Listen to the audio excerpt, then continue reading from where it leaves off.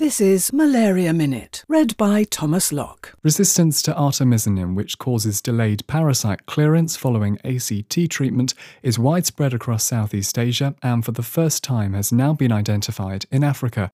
Before conducting an efficacy trial, researchers examined the malaria parasites of trial patients.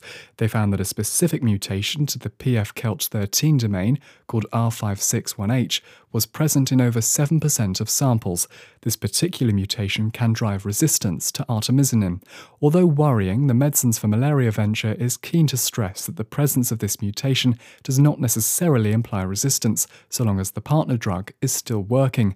Indeed, in the trial, both ACTs, dihydroartemisinin piperacin and artemether lumefantrine, had cure rates of over 95%.